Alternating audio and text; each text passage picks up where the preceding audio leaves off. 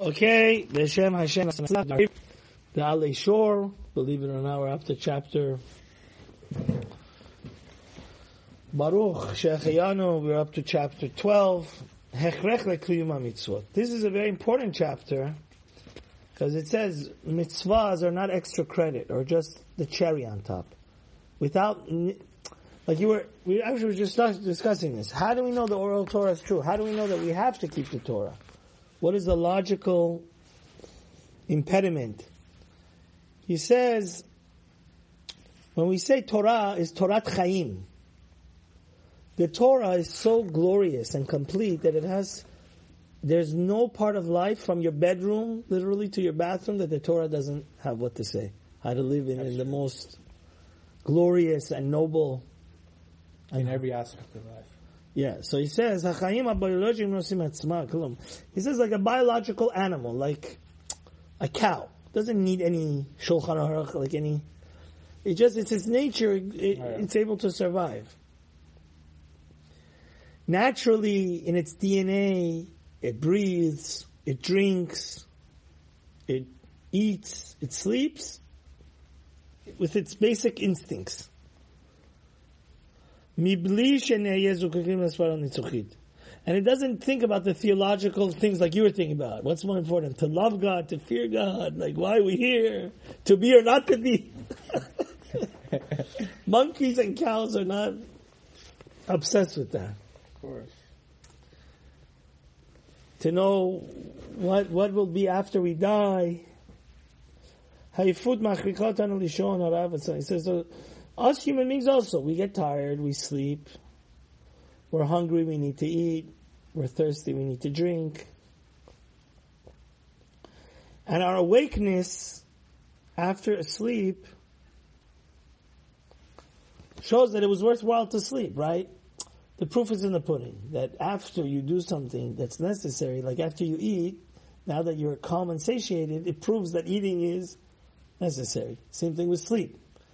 Now that you rested and you're able to function, you see that it's a necessary. So it says it's self-evident truths because it's in our nature and it's our basic instincts, and once we do it, we're able to function. The same thing is in Torah though. We have to get to a level of emunah that, you understand? That we understand, like tefillin, Shabbat, all these things is as necessity as eating and sleeping and drinking. He says parents that are good parents. The greatest investment in the world is, you know what, Jason? To create great parents that to raise Tu B'Shvat, and the apple doesn't fall far from the tree. It says a child that has been raised on the lap of luxury of Torah, right? Parents that know that Torah is like their oxygen, and mitzvah, without Shabbat, there is no meaning to life. He sees it and he absorbs. Actions always speak greater than words. So he realizes that this is the meaning to life. It's so sad, people that don't have Shabbat. They spend their Saturdays watching college basketball and just sleeping and doing worse things. You know? Clubbing. And where does their neshama get any satisfaction? Their neshama is dead inside of them. You know? That's why they're doing more and more and more outrageous stuff. No, نشاماشون desensitize کردن. نه. It's like trying to put diesel fuel in something that needs octane. The neshama needs Torah and Shabbat and closest to God to get, you know? He says a kid sees how praying every day 3 times makes his parents holy and angelic. And it reminds us that God is in charge and we can never lose our hope. Right? Because Gamza Letova, it's all about Hashem. And we maintain our dignity and know that we're in the image of God. See, basically what the Torah is doing is injecting, and every mitzvah is injecting holiness into every aspect of life.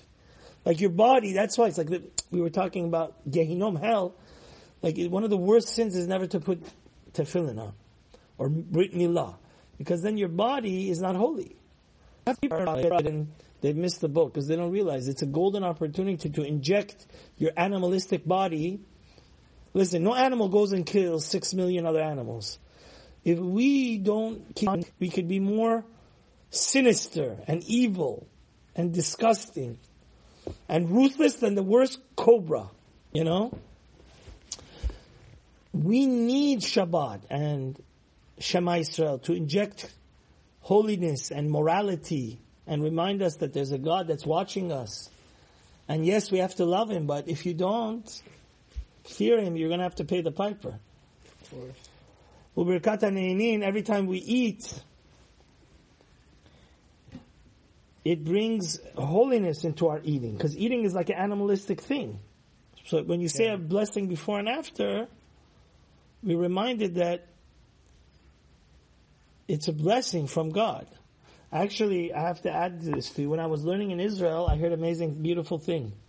Somebody went up to Rav Volbe. He was like a newly wed couple, and they were very like paranoid that they should teach their kids like the best, be the best parents in the world. So somebody asked Rav Volbe,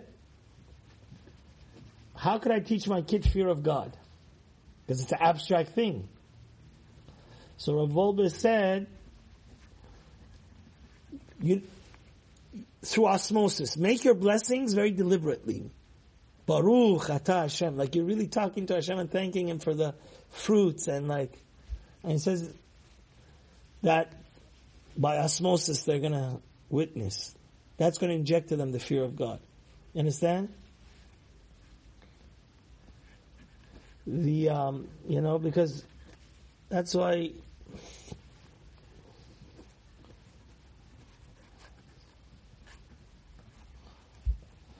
it's so important to be that external example, you know?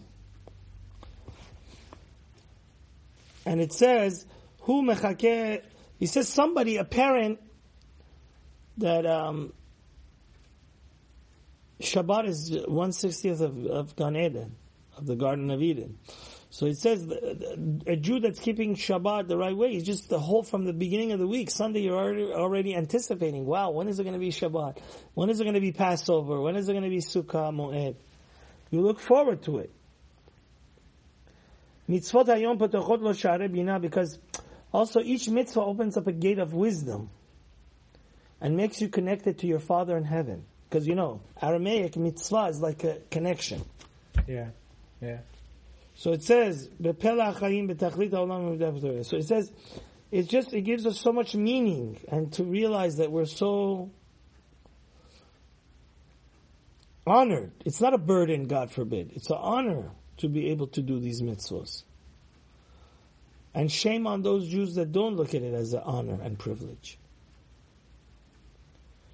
Another aspect of Judaism is to host guests, like for Shabbat, or people that need a place to sleep, right? Because Avraham was founder to walk old men home and do kindness. Be very sensitive. Make men sexually aroused. And how do you know a house is a real house of Torah? That the parents walk around modestly in the house. It's an atmosphere of holiness. He says once you keep it, you realize without it there's no meaning to life. That's why King David says in Tehillim, Ta'amu re'u, taste the mitzvah, then you're going to get addicted to it.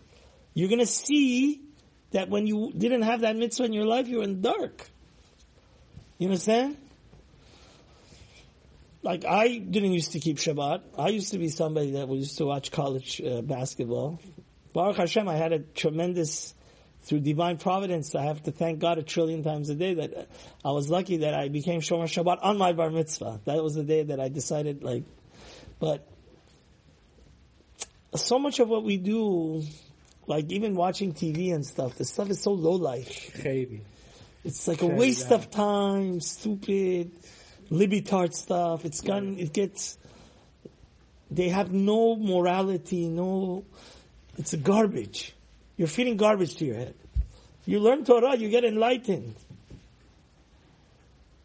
And he says even the mitzvahs that we don't know the reason for, like Shemitah and Gushti Masti, not having milk and meat together, Shatnez. He says even these, that it's hard to understand the reason, when you keep it, you realize that you're more refined. Which means, whether you like it or not, whether you understand or not, everything a Jew does has to be kosher. What he eats, what he says. What he wears, how he sleeps with his wife. How he deals with his kids. How he does business. Everything we need to do, literally everything, from head to toe, 24/7, has to be kosher. He says a child that witnesses this nobility of spirit, this glorious angelic atmosphere of holiness, he realizes that without keeping the mitzvah, there's no real meaning to life. It's all superfluous. It's all a waste. The Torah becomes the meaning and happiness of his life. And that's why a lot of these people that go after Derech, that's the sad part of it. That the atmosphere was based on fear and force, and they didn't taste the beauty. It says, "Chol zot gam hu simanei chaim ki yesh lanu tam atzmi, cheshech atzmi, sheifa atzmit b'chaim." It gives purpose to life. Not only a general purpose, but sometimes, like I was explaining to you, like Chabad, like they say we were responsible for every Jew to bring him back to Torah. Like Rab Nachman Breslov says, like it's so important to have happiness, do everything with happiness, and always just, a Jew should be a symbol of happiness. The epitome of a person that's jolly. So it's saying, the Torah, both on a macro and a micro, personally, like there are certain mitzvahs that certain people connect to much more, and that gives you a certain deliciousness to that specific mitzvah, and that's a good thing. That some people, if they don't have 100 guests at their every Shabbat table, it's like they didn't have Shabbat, because that's like they have that, their neshama is like a spark of an hour a day. Each time they pray, because they just meditate to such high, literally they're not in the zone. They leave this world when they pray. They're in a different, their soul leaves their body. So everybody connects to Hashem in their own micro way, and that's good. Just because this guy has 100 guests doesn't mean, but it gives a special reason for your personal existence when you connect to a certain mitzvah. Because that's that's the uniqueness of your soul. You get what I'm saying? And that's a good thing. אף אחד מאיתנו אינו חי את חייו הגופניים בערך מצוות אנשים מלומדה, כאילו החיים הם מעשה אבותיו בידיו. He said, just like you don't breathe because your grandfather breathed, you shouldn't keep the Torah because your grandfather breathed. You should find your own special connection to the mitzvah. You understand? And that's sad, because sometimes people come to me and they say, oh, there was this Hasidic guy that did the most sinister and bad things and, outrageous things. You have to understand, some people, they're just in a ghetto and they just go with the flow. It's not because they personally found their own God, Yeah. It's kind of fake. Yeah. There's no soul to their mitzvot. To their mitzvot. And it's sad. So then, once there's no soul, then they're just basically faking it. That's why when they have the opportunity and they think nobody's looking, they just go do whatever they want. Because they really... He says somebody that keeps the Torah and mitzvot, he says if you're just keeping the Torah because your grandparents kept it and you have no special delicious, the mitzvahs are not... It's just there's no heart and soul in it, then your Torah is not a real Torah. It's a dead Torah. And a dead Torah dies out. That's why we need to learn Musar every day, Gemara every day. Like our great Sephardic Rosh Yeshiva Rabbi Ben Sion Abashal had a beautiful custom.